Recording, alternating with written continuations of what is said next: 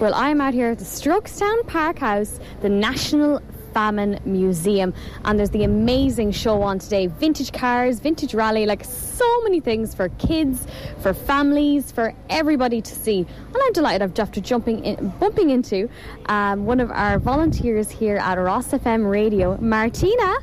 Hello, Ciara. How are you today? How are you getting on? Well, I'm fantastic. Look at this amazing day we've had here today. And the place is just buzzing, and we're out and about with the roadcaster, and we're really looking forward to the rest of the day here. And I heard you've nearly already completely sold out of 50-50 draw tickets. The demand has been high, let's put it like that. People are amazing, and they love to support something local. And of course we are local through and through. We are Ross FM, we're our local community radio station, the only one for the county. And we're out and about, and you're doing a fantastic job yourself as well, Ciara. Thank you so much, Martina. Well, I suppose, tell us, what have you kind of seen here today that you absolutely just loved? Well, I just want all the cars. So what can I say? Like Chevrolet, Porsche, you name it. Gorgeous cars. And, oh my goodness, I just looking around, and everywhere I go I see a beautiful vintage car, and lovely lads behind the wheel as well with some of them. Some really nice drivers. That's a very sexist comment, but I'm sure there are girls as well. But the lads I've seen are really enjoying the day, and as I said, the weather's been very kind to us, so it's fantastic. Really enjoying this period of, I suppose, fun, and we have loads of good music out there as well, and people have actually had a little dance, so that's always good. When I see people dancing, I'm always very happy. Absolutely, you can see the atmosphere is amazing, and you're playing great music and great chat. Anywhere Ross FM go, there's always great music guaranteed. Yeah. Absolutely. Well, listen, Martina, enjoy the rest of your day. Amazing work you guys are putting in. I'm absolutely loving it here today. So yeah, guys, stop on by the Ross FM van. Thank you, Ciara, and thank you for coming down to support us today. And I know you're a very, very, very valued member of the team as well, so well done. Thanks so much, Martina. Have a great day. You too. Bye-bye. So I'm after bumping into another car fanatic. Shane, good afternoon, how are you? I'm very good, how are you, Ciara? So tell us, what's really caught your eye here today? I know there's so many amazing vehicles, but is there kind of any vintage cars that, I suppose, you've grown up maybe seeing in magazines or hearing from your parents? Is there anything that's really taken your eye today?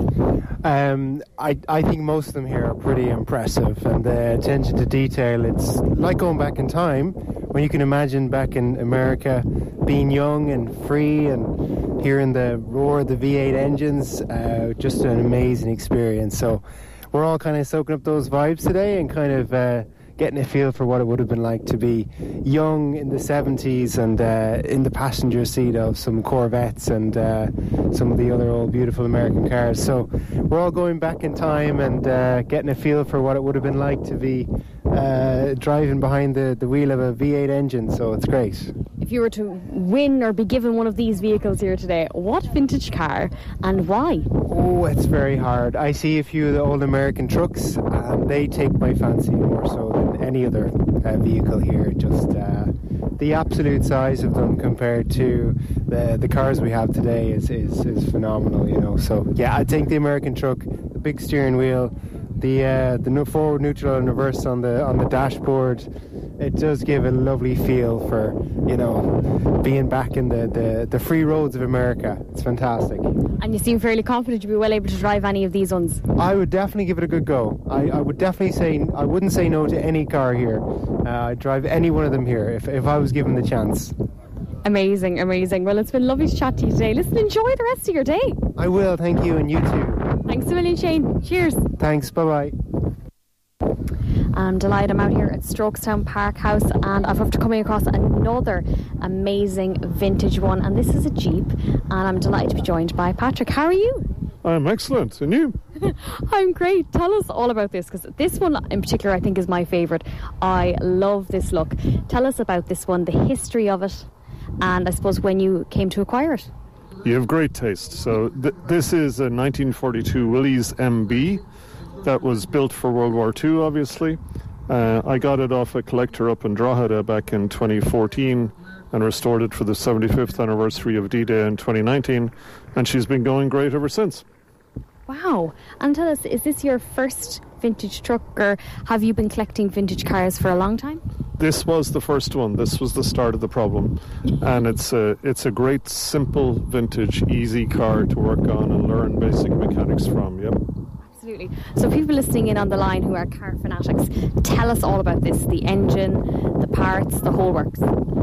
So the US military built 700,000 of these for all over the world, and they made 2 million spare parts. So getting spares isn't a big deal.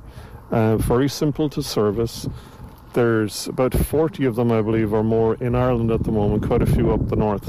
And they're a great fun utility vehicle. It's 2-wheel drive, 4-wheel drive, high range, low range. It'll do about 45, 50 kilometres on the open road. And it's just good fun. Absolutely. I know you've loads of little accessories as well belong to the war and kind of, I suppose that. So typically, do you know which war this would have been in or particular? Any history about that? Yeah, so this was built for the invasion of Europe. So it wasn't on the beaches, but it served in northern France right after the invasions of D-Day. And from there it went to Scotland and served as an aircraft tug. And it was decommissioned from the British military finally. Started with the American military, finished with the British. In 1959 it was sold into private ownership then. So yeah, there's a lot of accessories and pieces I've collected over the years. They call them Jeep jewellery in the trade. Some of them are original to the Jeep, some of them are just interesting from that era, the 1940s. Incredible. I know you have the support as well of your daughter here today, yep. whom also I'm told as well loves cars as well. Big time, big fan. We have another vintage that's in the show in the courtyard there. It's just a great bunch of people with a common interest and good fun, and if we get the weather, even if we don't get the weather, it's still good fun. Absolutely. Now I'm asking everybody this question. I'm going to ask both of you here today. If there's any other vehicle here that you could own, which one would you pick and why? Tough one. I do like Norio's Ferraris, but the one that just won, the Volvo P1800 there, the white car at the end of the row right outside Strokestown House, that's pretty special, I think. That's very nice. Or some of these American flatbed pickup trucks, they're all spectacular. But if you forced me, probably that Volvo. Amazing. And for yourself? There was a truck there earlier. It was a blue Ford Chevy, I think. Yeah. Pickup? Ford pickup, that one, yeah. Yeah? That one? Yeah. Keep saving. Awesome. No worries. Well, listen, guys, it's been a pleasure to chat to you. Enjoy the rest of the day, and hopefully we'll find you at another vintage fair soon. Absolutely. Thanks for your time. Take care.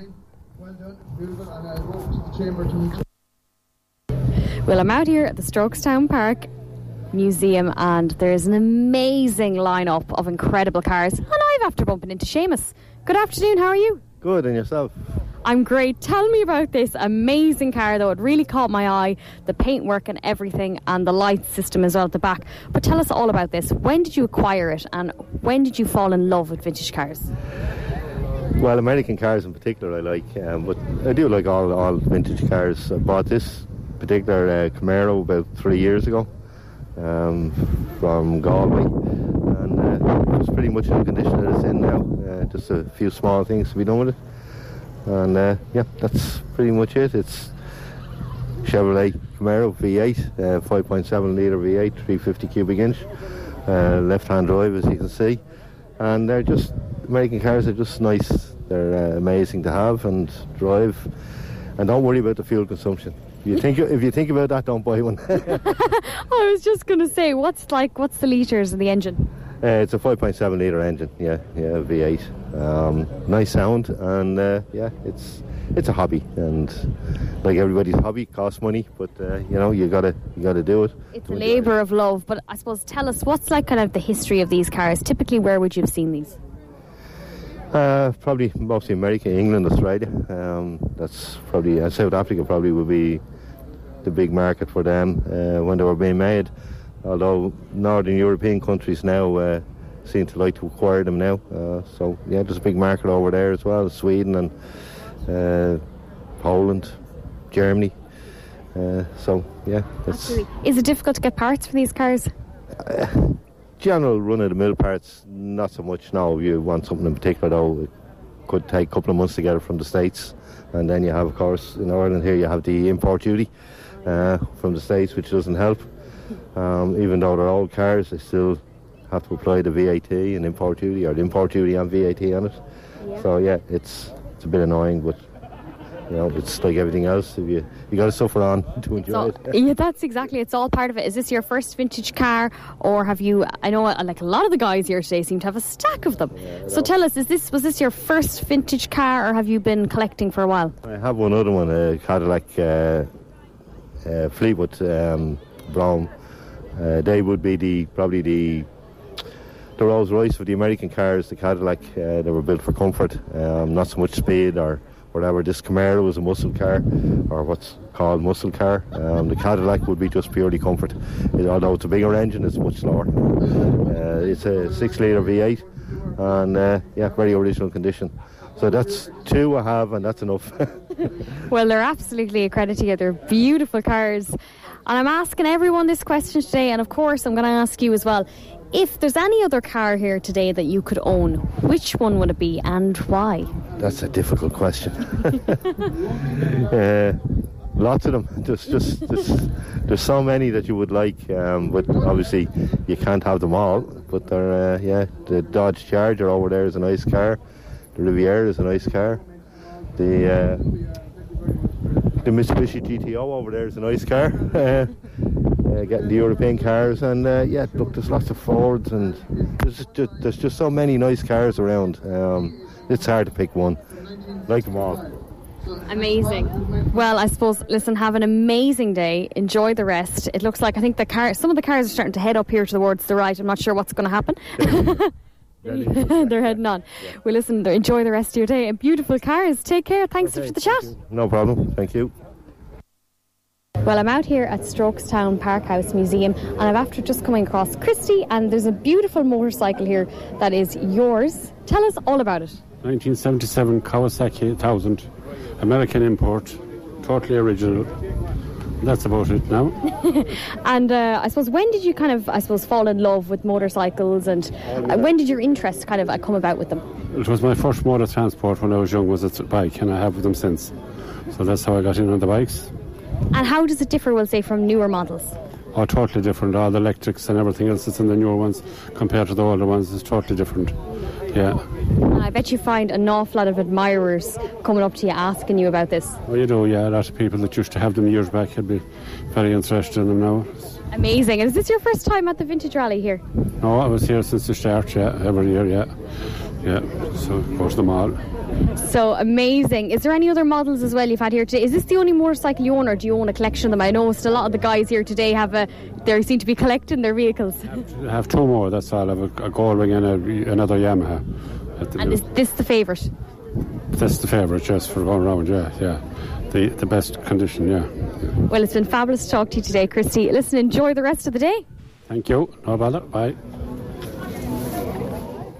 Well, I'm out here at the Strokestown Parkhouse in the Vintage Rally, and I've came across some incredible cars. But I'm delighted after bumping into Brendan, who has quite an impressive lineup of cars here featuring today. How are you, Brendan? Good afternoon. How are you? How are you keeping? So I suppose, tell us about this award-winning car. It's very striking, has a beautiful yellow body. So tell us all about this car.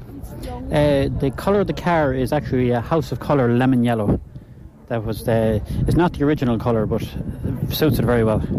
I have to say, it really stands out here today. I suppose, tell us the year this was made and the history of the car. She's a 1968 Dodge Charger.